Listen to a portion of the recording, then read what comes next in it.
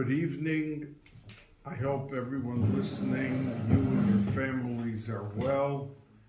And we're in the middle of Hanukkah right now, and that all the Shefa Rav from the Or HaGonuz, as it says, we're supposed to look at the candles for a number of minutes, half an hour, 20 minutes, to absorb into our neshamas the Or HaGonuz that Aaron HaKohen, as the Ramban in Parshas Balkany says, that when he lit the menorah in the Mishkan for the first time, he drew down the possibility of Klal Yisrael being able to enjoy ruchniya, spiritually, the Or HaGonuz, which was taken away after the Chet of Adam HaRishon. We know that by everything that was created, it says Vayehi Chen, but by light, it says Vayomer Elokim Yehi Or, Vayehi Or, not Vayehi Chen.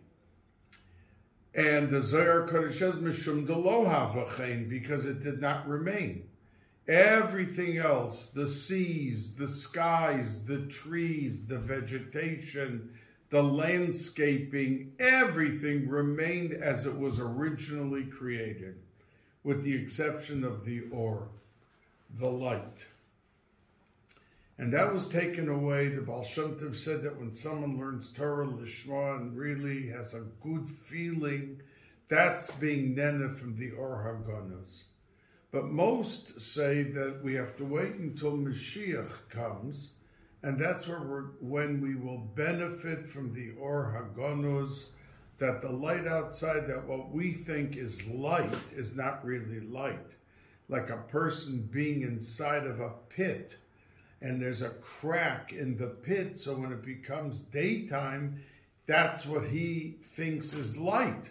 But if they took him out of the pit and he saw how light it is outside, it's not just a crack of light, but it's so light that that's how it's going to be when Mashiach comes, that the light switch will go on and we'll see and benefit and enjoy the Or HaGonuz. But Aaron HaKohen was not happy with that. So it says in the Pasuk in Baloscha, Vayas Kain Aharon, that Aaron did so. And the Meforshim explain, as the Ramban does, that Vayas Kain, he brought back the Kain that was missing, Vayehi Chen, and he brought it back as he lit the menorah, that the Or HaGonuz should come into it, and that when there will be the story of Hanukkah on, and we will be lighting menorahs, that every Yid will be able to benefit and enjoy that Or HaGonuz, which is mashpia, tremendous shefa rav, and we hope that each and every family and each and every Yid, in his own way, what he needs, it comes to fruition and it comes to full flourish through the Or HaGonuz. Now, the Or HaChaim HaKadosh asks a question, and that is that we find at the end of Miketz, which we read today, we read Shabbos Chanukah, that we understand that there is a change in the graphics. In the end of Miketz, Yosef had planted a goblet, a kos, a becher, in the sack of Binyamin to be able to falsely accuse him of having the goblet, taken the goblet, and when they were brought back to Yosef at the end of last week's Sedra, the Miketz, that he said, Yehuda stepped forward. He was Malchus, and he felt responsible. He had promised his father that Ki Rav, because he V'chotosi l'cho kol hayomim, he said to his father, if I don't bring back Binyamin, then I will have sinned to you kol hayomim, in olam hazeh I give up, and I give up Olam Haba. So said Yehuda to his father. So he really felt he was on the spot with the achrayus, with the responsibility of bringing Binyamin back. So the Orach Chaim HaKadosh asks that when they got back and Yosef said, in other words, Yehuda said to Yosef, listen, you caught us with the goods. The goblet's not ours, it's yours, and it was in his sack. However, we have to face the music. We will be slaves, and that's it. So Yosef answers, Chas v'sholom, I don't want any of you. You go back to your father. And Binyamin, who had the goblet, he'll stay and be my slave, but not you, not any of you. That is how the Sedra ends, suspenseful last week. Miketz. And we now come into Vayigash, and there's a different posture of Yehuda.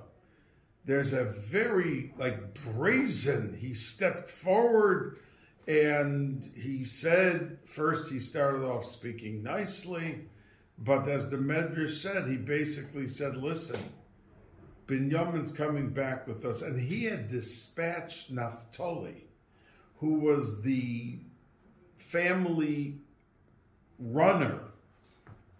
And he told Naphtali, go search out, go run to each community. There are 12 counties in Mitzrayim. Check out each county. So he came back and said, there's 12. You were right. And this county is this and that county. So Yehuda answered and said, you know what? Each one of the brothers will take on to wipe out one county. And I will not take the last three, and I'll wipe out the last three. So he was ready for war. So the Orach Chaim HaKadosh says, in Miketz, he's contrite, and he's very submissive. And now suddenly, listen, either we can work this out nicely, or there's going to be devastation here in Mitzrayim. That's what the Medrash says he said to him. So Yosef, when he kept hearing about his father not able to survive without Binyamin coming home, couldn't hold out anymore. And at that juncture, Yehuda went, Yosef went, and he said to the brothers, Ani Yosef, I am Yosef. And the Orach Chaim HaKadosh answers his question and says that in the beginning he was contrite because they thought that the whole problem they were having here with Yosef and Mitzrayim was the fact what they did to their brother Yosef. And they were being punished for it. But now that it came, Binyamin was the issue. Binyamin wasn't there by the Mechira. He had nothing to do with it. Oh, so this has nothing to do with the story of we selling our brother Yosef.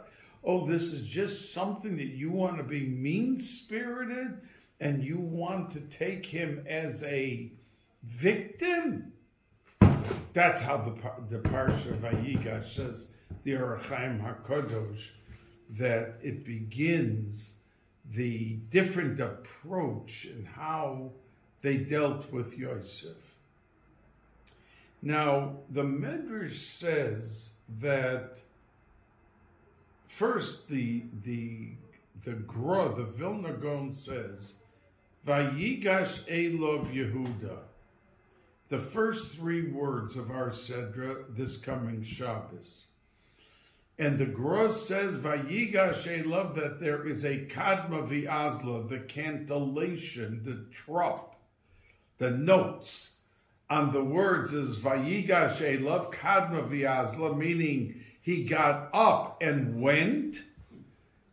Yehuda, there's a Revi'i, who was the fourth son. Kadma V'Yazla, he got up and went the fourth son. And then it is Zarka Munach Segol, that he felt that he had to throw away all of his cheshbonos and Munach Segol and place in the place of all of this temptation of being contrite and trying to work out a solution for the Segula, for the Am Segula, for Klal Yisrael. That the whole Asidus of Klal Yisrael was now at the brink of disaster. So the Vilna Gaon said that was the cheshbon that had to be thrown away, Munach Segol, for the Am Segula. Now, the last thing that Yehuda said, Ki eich ela el avi, v'hana'ar einenu iti. That we were brought up throughout our youth, that the goal was that our father was given the schos of being moiled the Yud Beis Shvatim. And the reason that Yaakov cried all the time, the 22 years that he thought Yosef was devoured by some wild animal, was because he knew that if he didn't have the 12 Shvatim, he was going to Gehenna. That's what the Medrash says. So that Yaakov Avinu, that was his mission in life. People have to fulfill their mission in life. And if they don't, they get sidetracked by the shtusim. They can let weeks go by, no Gemara, no Chumash. They're busy, they're making money, they have to do this, that. Everything takes precedent, but they weren't sent down here to make money. They were sent down here to have parnasa. This whole thing that a million's not enough, it's got to be 100 million, is what brings the guy straight into Gehenna. Because he gives up his whole life, his family, instead of working till 5 o'clock and then going to Daven Mincha Ma'ariv and coming home and spending 2 hours with the children and learning with the children and having dinner with the children. He's busy in his office. He's got to make the extra 200,000. He sits and gives up the whole family, comes home, they're sleeping, they're this, that, but he doesn't have to do it. That's only the mishigas in his head, that the money has become the avodah zarah. So the Meforshim say, Ki eich ele el avi, how can I go up to my father Yaakov, v'hana'ar, and the lad Binyamin is not with me. So the Kotzker used to teach that how can I go back to my father in heaven after the 120 years? V'hanar, in the days of my youth, are not with me. When he gets 50, 60, 70, I'm slowing down. I'm not what I used to be. I can't do 10 things in a day. Parnos I must have. So everything else has to slowly go out of the window. I don't have the koyach at 10 o'clock to run to Daven Ma'ariv. I don't have the koyach to open up a chumash when I had such a difficult day. So the temporary becomes the main thing. But in his youth, he had the ability. He can't say he didn't have the koyach. He was more than able. He was able to run here, run there, for what were his priorities. And that's what the Kotzker says that he was saying to him. Because our whole youth that we grew up was to take care of our father and his tzon, his parnot, that he was the one to be the backbone and the cementing factor of the Yud Beis Shiftei Koch. Now it's not here. That's how we grew up. Ki eich ele olavi, how are we going to come up to the Rabbanu Shalom? V'hana'ar, and our youth is not with us what our tafkid and our goal and everything else had to be. And we're empty-handed. V'hana'ar, and our purpose in life of our youth, einenu iti, is not with us anymore. And it was with those words that Yosef broke down and revealed himself as being what he was, being Yosef. Now,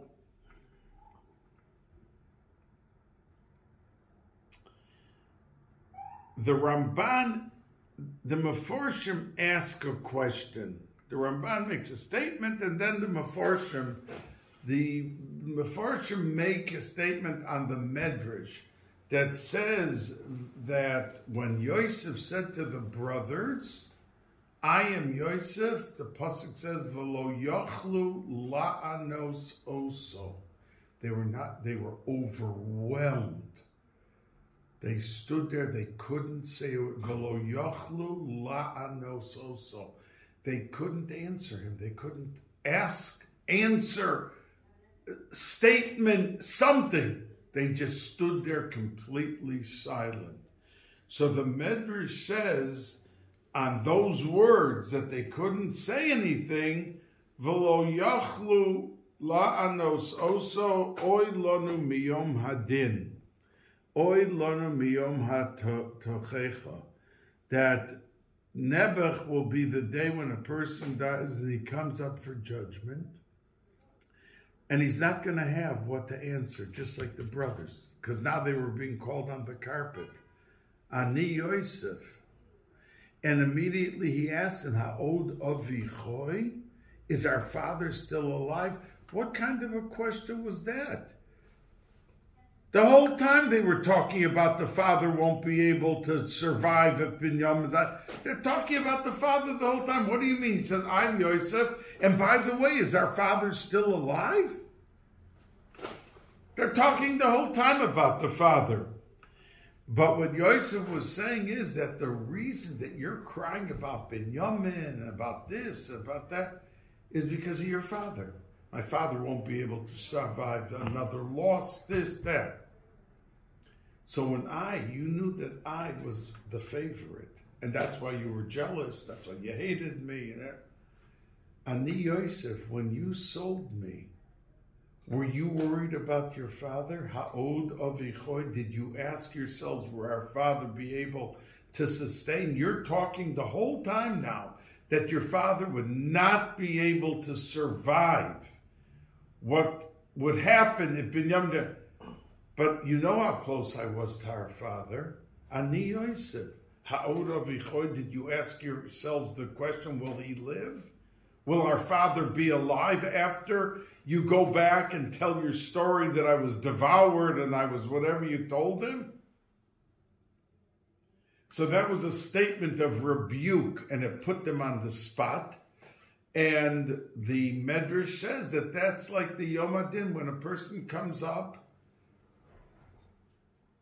that down here he always has rationale for what he did, justifying all the nonsense and all the ridiculous stuff that he did in his lifetime and wasted 90% of his life. So the Ramban asks, where is the rebuke? He only said the words, Ani Yosef. So where's the rebuke to him? So the Ramban makes a statement that is very famous, and Chazal quote him constantly. Hagazera emes, that when HaKadosh Baruch Hu wants things to go a certain way, that's it. That's the emes, and that's how it's going to be. But veha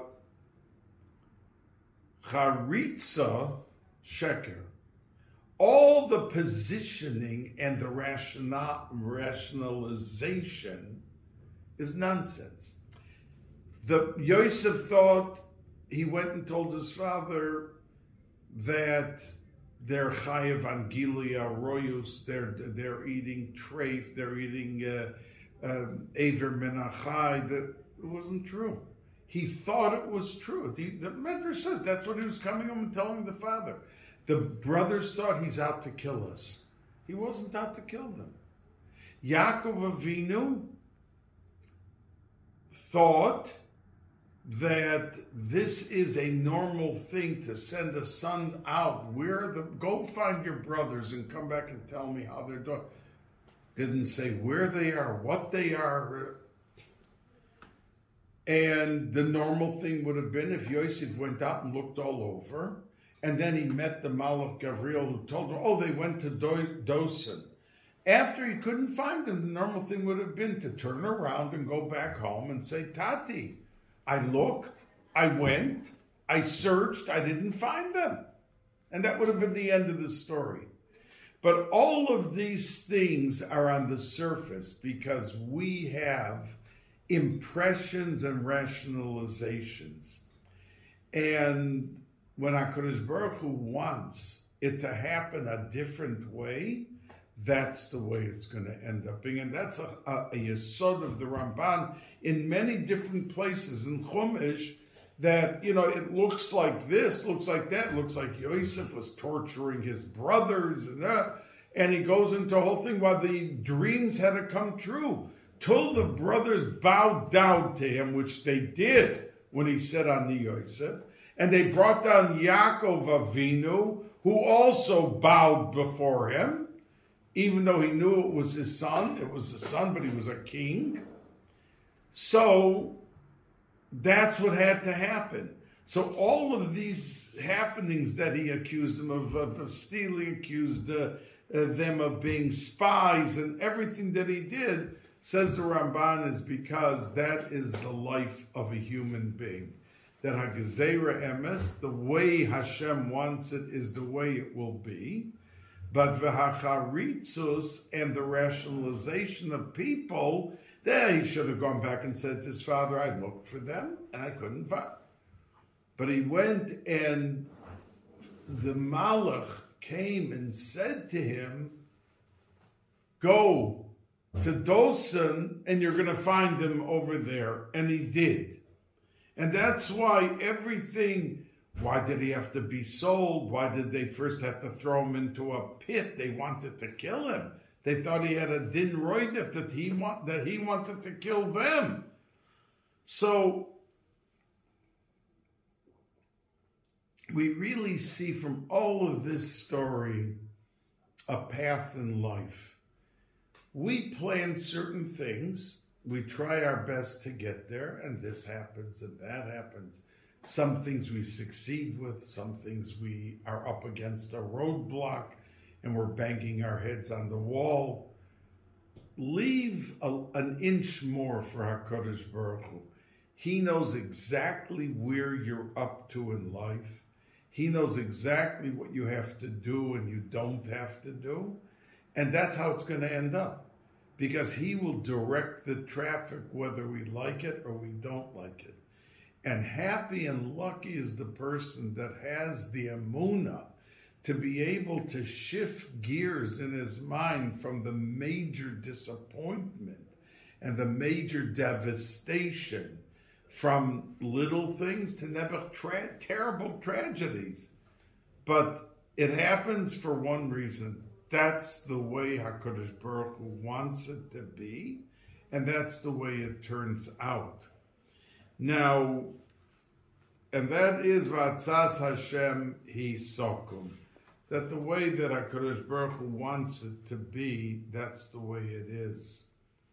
Now, we know that when Yosef sent the brothers home, he sent them home with wagons filled with all sorts of goodies and things for the father. In one pasuk, it says, V'lo yochlu, that when he came home, they told, Od Yosef Chai, Yosef is still alive. And the pasuk says, Vayofag libo, he almost had a heart attack. His heart jumped. Ki lo he'emin lohem. He didn't believe what they were saying. Now, let's stop for just a second. The brothers came home, these were tzaddikim, and they told the father, after he's sitting 22 years and crying about Yosef, Yosef is alive. And they didn't just say to him, excuse me. They took Serach bas Osher. Serach Osher, one of the brothers, one of the Shiftei Koh, had a daughter named Serach, Sin Reish Ches. Serach. And she knew how to play. Some say it was a violin, and some say it was a harp. But it was music.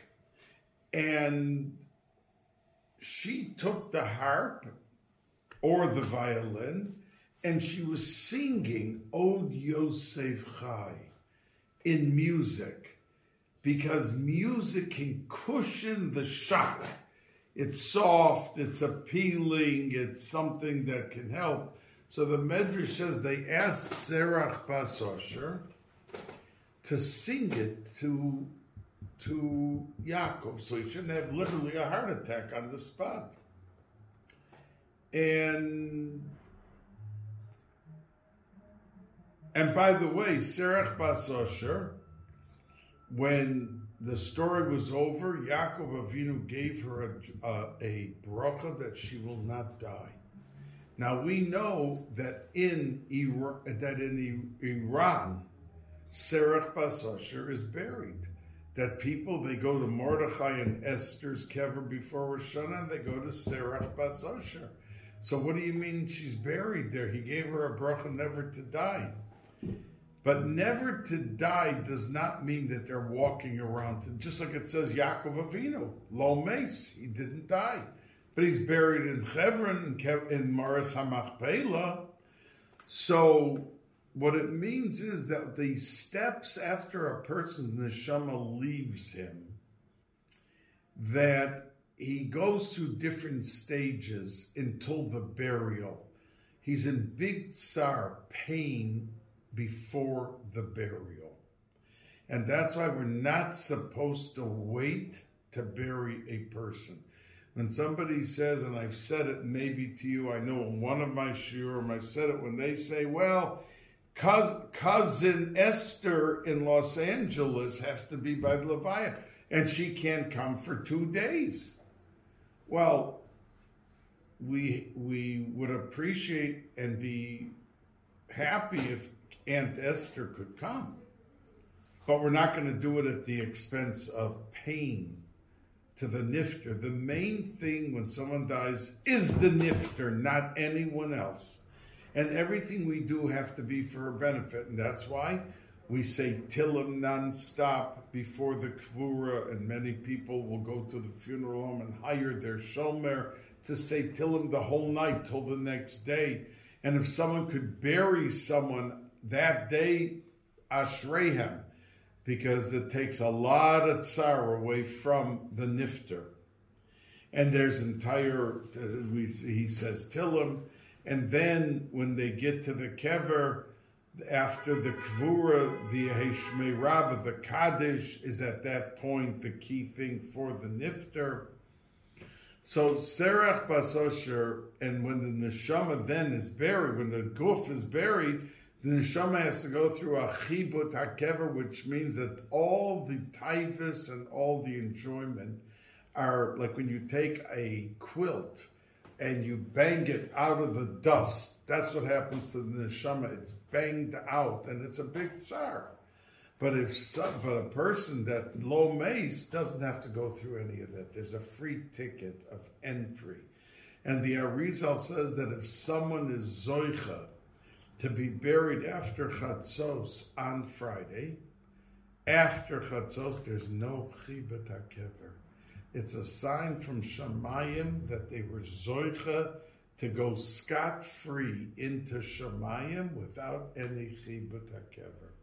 So that's what it means, that but she did live long, because we know, for instance, she lived through 300 years later, when 400 years later, when Moshe Rabbeinu, no, it's not 400 years, it's much longer. It's like 500 years, 600 years, that Moshe Rabbeinu didn't know. They promised that they would take Yosef's bones, his body, out of Mitzrayim and bury him in Shechem, which they did. But Moshe Rabbeinu, while the people were running around pocketing all the gold and all the silver and everything, he was busy looking, the Medrash says, for Yosef's body. So he realized at the end that no one knew, but the only one still living in that generation was Serach bas Osher. And he went to Serach and she said, come, I'll show you. We put it into the Nile. And if you take the words Ali Shor, that Yosef was called an ox because of his refusal to do the Aveira of Parshas Vayigash. So he was like a shore, like strong, like an ox. So he put in the words Ali Shor, and the casket, the Aron, came up to the top, and that's what they took out of Mitzrayim and buried. But it was because Serach bas Osher showed them where it was. Now, when Moshe Rabbeinu was told by Hashem, go to the people, to Klal Yisrael, and tell them that it's time to leave Mitzrayim, so the people said, but there was supposed to be a code word to tell us that it's time to leave Mitzrayim. So, and Moshe Rabbeinu did not know the code word. And when he did find out the code word, Pakod Yifkod Elokim Eschem, then the people said, how do we know that that's the word? So they went over to the elders went over to Serach bas Osher, and she asked, what did he say? And they said, he said the code words, Pakod Yifkod Elokim Eschem. She said, that is exactly the code word. And they left Mitzrayim. And later, when Sheva ben Bichri rebelled against David HaMelech, it says he ran into a city and they closed the walls of the city, and the army, the soldiers of David, could not get in. So they threw a message over the wall. Either you give out the traitor, or we're going to kill the whole city. So they didn't know what to do. Are they mechuyev to give out the man or not? So it says that they went to ask an Isha Zekena who lived in that city, an old lady. Says Rashi, who was this old lady? Serach bas Osher. And she paskined for them. He's a moirid b'malchus. You have to give him out. And they did. They gave up, but she was the one, and this is by David HaMelech, from Yaakov Avinu until David HaMelech was at least 600, 700 years, because Yaakov Avinu was like 2100 Libria Soilam, and they left Mitzrayim was in the year 2448, from number 1 year being Bria Soilim by Adam Arishon, down 2448. And David HaMelech lived at around 2800, which was like 350, 400 years later. And she was still living, so she had Arichas Yomim more than everyone else. But at a certain point, she did die, and they buried her. And people Ad Hayom Hazeh go, even the Goyim were afraid to touch Mordechai and Miriam and Esther's kever and Serach bas Osher. So anyway, Serach bas Osher played the music, and we learn from that, the lesson to us is that when you say anything negative to another person, let's say you have to tell them that your mother died, your aunt died. I mean, this is information that they have to know. No one wants to convey negative information. But you're mechuyev to tell them so they could take care of the kvura, take care of what has to be done. But it has to be with sensitivity. That's the lesson. They didn't want to just say, Od Yosef Chai. And with the music, he still his heart like jumped. But it was with music to try to cushion as much as they could the news that they were bringing to him. And that's why they did it through Serach Bas Osher with music. But the question that the Meforshim ask is, it says the pasuk, he didn't believe them. Now, let's stop for just a second. Why didn't he believe them? What did he think? That they were just being sadistic?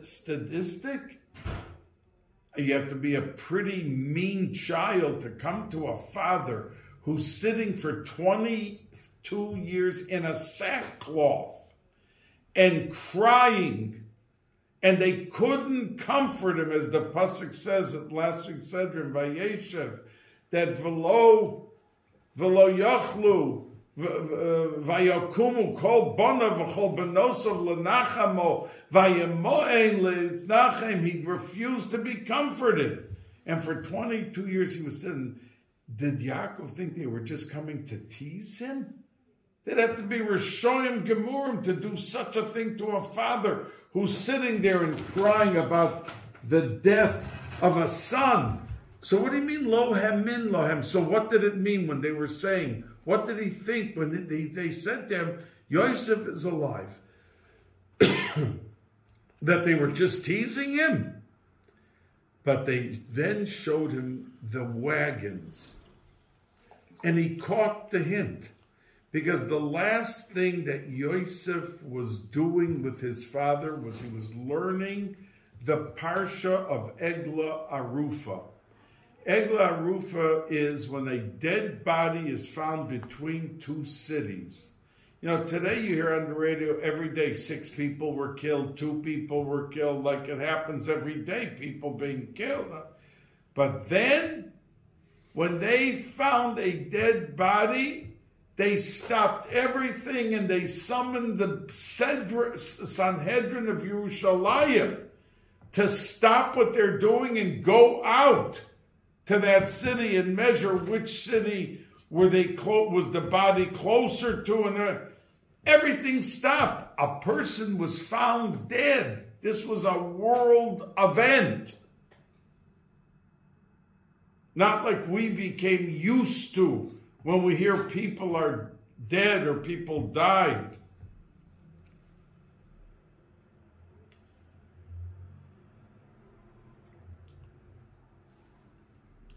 So Yosef and Yaakov were learning this parsha, the halachas of Egla Arufa.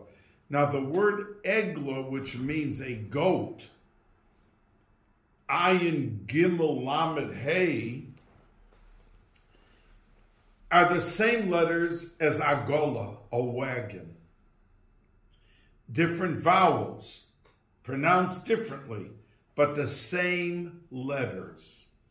So Yaakov Avinu caught the hint, because that never left his mind what they were discussing when they talked about Egla Arufa.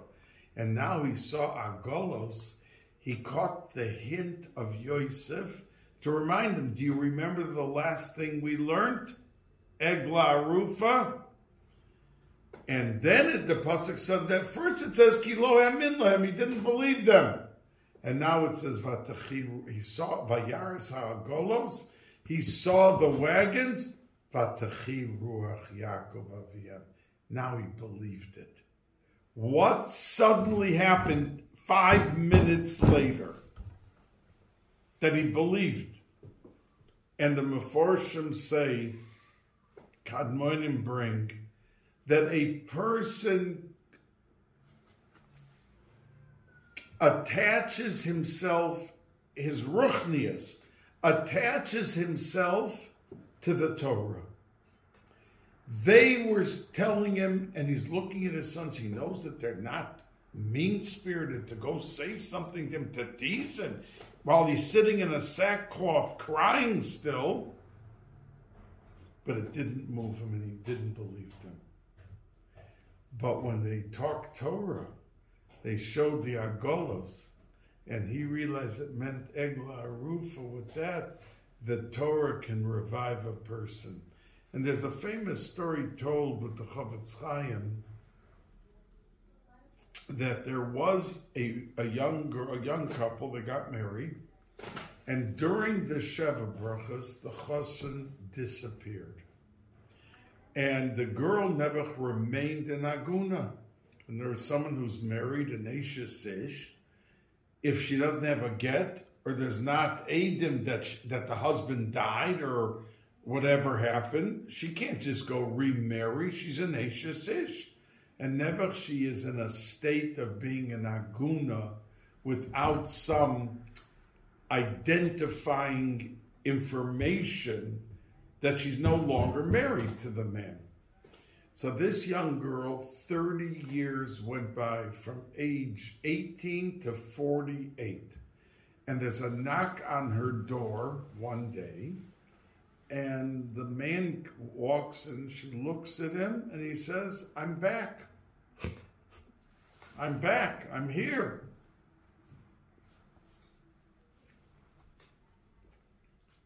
And it's 30 years later, so now he has a beard, and now he looks different. He is graying and that. So she didn't know if she should believe, and she starts asking him, do you remember our wedding? What color were the tablecloths and what color were the flowers? And he's answering every question. Oh yeah, it was yellow this and white that and that. And there were 200 people we had at the wedding, and they served this and they served that. So they came to the Chofetz Chaim. They asked if they should believe him. Is it the husband?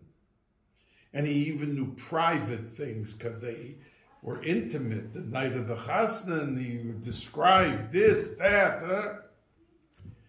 So the Chofetz Chaim said, take him into the shul and ask him where he sat. And he came into the shul and he couldn't answer where he sat. So the Chofetz Chaim said, obviously, he's an imposter. So the people asked, Rabbi, he described everything.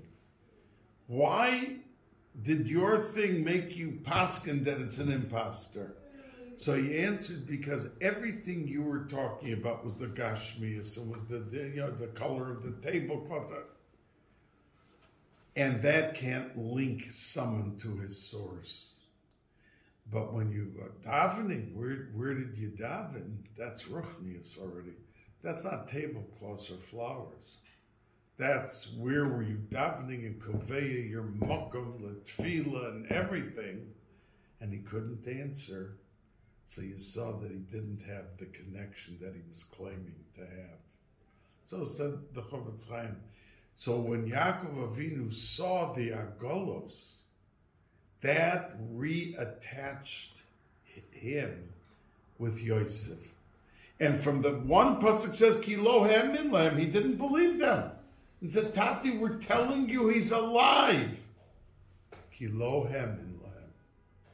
Oh, Vayaras Egla Arufa, Torah. That can reattach me. Vatachi Ruach Yaakov Aviyah.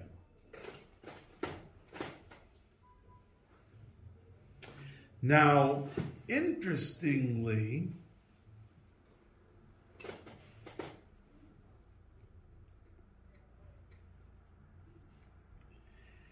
the pasuk says that when Yosef, before he admitted Ani Yosef, he said, Hotziu kol ish me'oloi. I want everyone out. I mean, he had servants. He was the viceroy. He had servants. He had butlers. He had everybody out. I mean, so the Pashat of Pshat, Rashi says, and the Medrash brings, he didn't want to embarrass the brothers in front of Goyim, in front of the Mitzrayim. So he wanted everybody out. Now, before he said Ani Yosef, he was taking a big chance because they had the power to kill him. There was, if none of the bodyguards and none of the butlers were there, he was alone with the brothers. And at that point, they thought he was keeping Binyamin. And Yehuda told him, listen, There's no way Binyamin is staying. So sending everybody out at that point. And once he said Ani Yosef, the story changed suddenly. But before he said it, and he said first everybody out, he took a big risk. And then later in that same pasuk, it says, "V'lo omad ish ito," and there was no man. No, he said everybody out, and then the pasuk says that there was nobody there. Now, if he gave an order, "Hotziu kol ish me'oloi," take every single man out of this room. Why does the pasuk, as a matter of fact, I think it's I'm forgetting, but it's one of them, maybe it's the Archaimaka, one of them asked, what's this question that the pasuk says, and no one stood there? Of course, if he gave an order, everybody out, what are you telling us? And no one remained there. We understand no one remained. He said everybody out. So there is a vort that is, I think, a very marvelous thought that we can learn from, and it can be very useful to us in our daily lives. You know, when the daughters of Yisro came home, and I said this to you many, many weeks ago, that when their father asked them, like, what are you doing? What are you home so early? So they said, well, there was an Egyptian man who helped us because we were already in the wells. These royim, these shepherds, wanted us dead. And we were already in the water, It wasn't they were just teasing us, they were in the water. And he came and pulled out every girl and then took care of their tzona, and he did it 1, 2, 3. So that's why we're home early. So he said, well, what did you leave him outside? Go call him and let him come in and eat. Give him something to drink. Give him something to eat. And he stayed there 10 years and married Zipporah, his daughter. And when they said Ish Mitzri, they were referring to Moshe Rabbeinu, who looked like a Mitzri.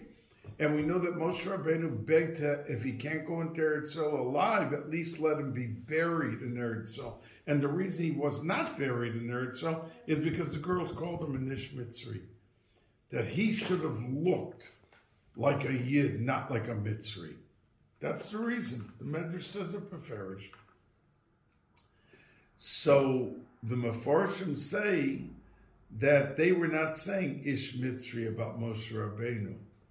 They were saying about Moshe Rabbeinu was on the run. He was a fugitive. Why? Because of the Ish Mitzri that went and snitched on him to Paro.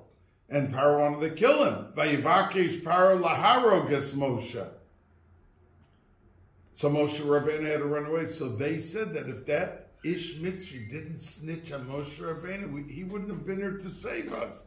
So Ish Mitzri hitzilanu miyad haroyim, not referring to Moshe Rabbeinu, according to one opinion in the Medrash, the Ish Mitzri. Now, it says that he said, take every man out of this room.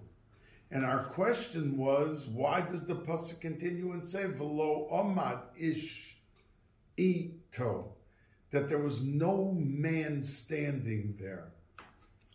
Now, we know that the story with Yosef, when he left his father's house, he didn't find the brothers. But there was a malach, Gabriel. It says, Vayimtsaehu ish. A man saw him verblunget, that he was like lost. And he said, what are you looking for? Oh, I'm looking for my brothers. Oh, yeah, I said they were here, but they went, I heard them say that and it was the Malach Gabriel. Malach Gabriel. And the Malach in the Pasuk is not called by his name, he's called Ish. Rashi tells us, the Medrash, that it was Gabriel who was there. But the pasuk says ish. So when Yosef said, take all the people out of this room, and after things started happening, V'lo omad ish imo. To his credit, Yosef did not say it was the ish. V'lo omad ish, Gavriel, who told me, go to Doisen. And that's what got me into all the trouble. And what is comparable, if somebody is leaving his house, and he hears the phone ringing, and he has to be in 10 minutes somewhere to take care of something. And he hears the phone ringing. So, all right, let me go see who's on the phone, and then I'll leave. And he answers the phone, and he talks for 15 minutes to the person. So he's 10 minutes behind when he gets into his car, and then he has a terrible accident. And even if he walks away from the accident, but his car is totaled. And if he says to himself, you see, I should have never answered the telephone, because I wouldn't have been, when that crazy driver ran into me, I wouldn't have met him. That's kfira. That's what an apikoros would say. Because if you didn't have to be hit, your car, and be total, it wouldn't have happened. You're saying that your events, your actions controlled what did happen or didn't happen is nonsense. Whether you answered the phone or you didn't answer the phone. If it was meant to be, that's what the pasuk's saying. Yosef didn't blame it on anything. Well, it never would have happened to me, and I would have never been sold as a slave, and I never would have, if I wouldn't have listened to that ish. And that's what it means, v'lo omad ish imo. He didn't have a built-in rationalization and a teretz for what happened to him by the ish Gavriel. Gewaltige Wort, a beautiful thought. And that for us is a guideline. We do our best. We plan, we try to execute what we feel is right. But if things go differently, I shouldn't have done this, it never would have happened. That's absolute nonsense. Because things that happen to a person are meant to happen to him. He can only control and do his best. But he can't look back and say, I shouldn't have done this or shouldn't have done that. Because it was meant to be min hashamayim. Whatever had to happen to you, happened to you. And that's what we learned for lo omad ish imo.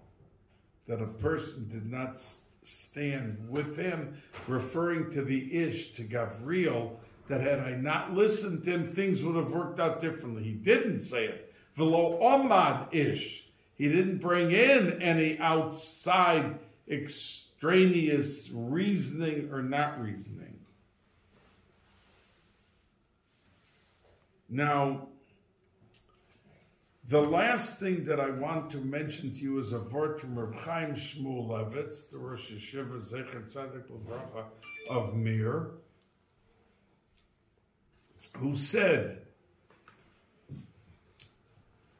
at the end of our Sedra, Vayigash, Yosef comes down. First, the Sfas Emes says, nothing to do with Reb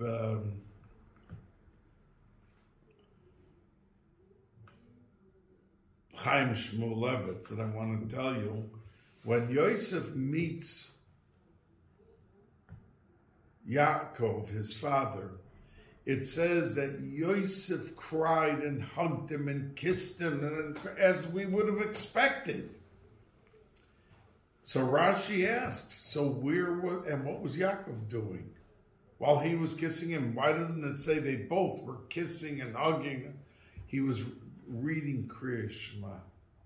So the Sfas Emes says that was the only minute for him to say Kriya Shema. He was waiting and crying for 22 years. Now you're holding him. Cry, kiss, hug, everything. But says the Sfas Emes that all the love that was conjured up in him and came out at that moment, he wanted to give it to HaKadosh Baruch Hu. So he said, Krishma, the Shema. So says the Sfas Emes. That when we have heightened moments that we can be so happy, find something to put it into a Dvar Mitzvah and give the Nachas Ruach to HaKadosh Baruch Hu, that he should be extra happy with your heightened ahava and avas Hashem at the moment of something exhilarating, a moment under a chuppah that your child's getting, different things that happen to a person. But what I want to tell you from Reb Chaim Shmulevitz is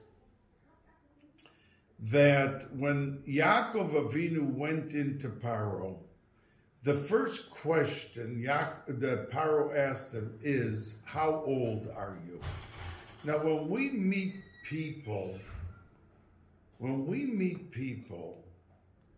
usually we don't ask them the first question, how old are you? It's not good to Meforshim, not just in 2022 that it's not etiquette.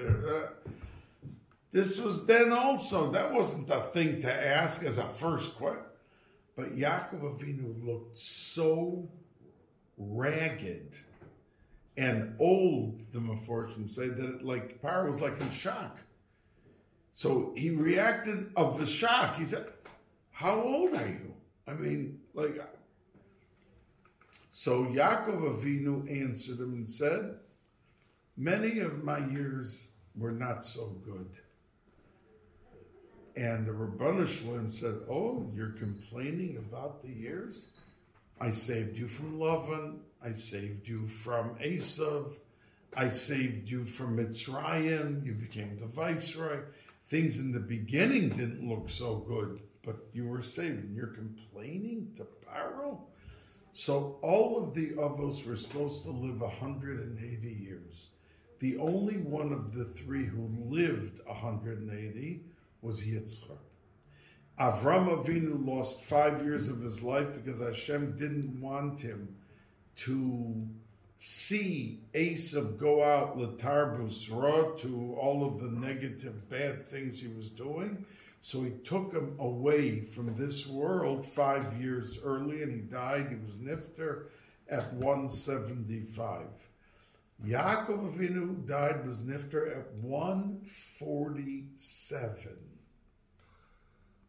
He lost 33 years for every word that he said complaining to Paro. So asked Reb Chaim Shmulevitz, but there were 7 words were the question of Paro. Why should Yaakov had to have been found guilty? Because he asked him a question. There was only 26 words of his complaining.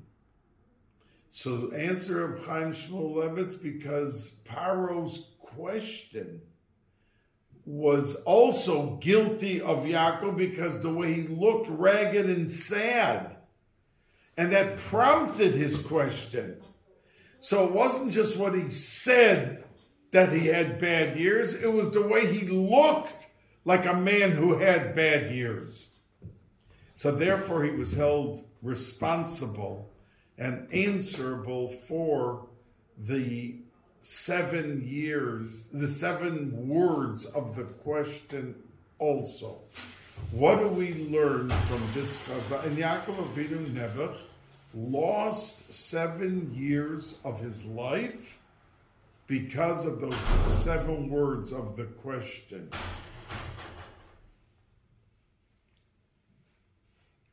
We learn from this that every word and even facial expression makes a difference in how we interact with a person. Not just that we should be cheerful or that we should be pleasant. It could be this person sitting a day that no one acknowledged them, no one had anything to do with them, no one had anything to say to them, and you meet them. How are you? Tell me, how is this? How is that? you pick up the spirits of the person. But not only that, the words, but the facial expression. When you pass somebody, if you don't talk to him, and you just nod with a good smile or a pleasantness, that the person feels acknowledged, you're happy to see him, you're happy to meet him, you're happy to be with him. And that is something which can make the difference. By Yaakov Avinu Nebuch, it made a difference in 33 years of his life. And we should be zoiche to be able not only to pull ourselves up to a plateau of positivity and happiness, because life is happiness. Waking up in the morning is happiness. And that should be a reason for a person to dance through the day. But everything of how he interacts, what he says, what he expresses, and how he looks can make a difference, and we can make a difference in people's lives if we utilize the capability, the tools, the vehicles of machshava, dibur, maisa. In interacting with other people, we can make someone's day, someone's week, someone's problem. When you talk it out with them and you show the positive and how they should think, you can change everything for them in their lives. Have a wonderful week. Tomorrow is Zos Chanukah. As I told you, those who don't get Yom Kippur or Hoshana Rabbah, their Chasima, it comes then on Zos Chanukah, Bezos Yechuper Avon Yaakov. And I heard that in Bluzhev they dance a whole night. They give out lekach. It's like Erev Yom Kippur because of the Chasima. We should all have a Gemar Chasima Toiva.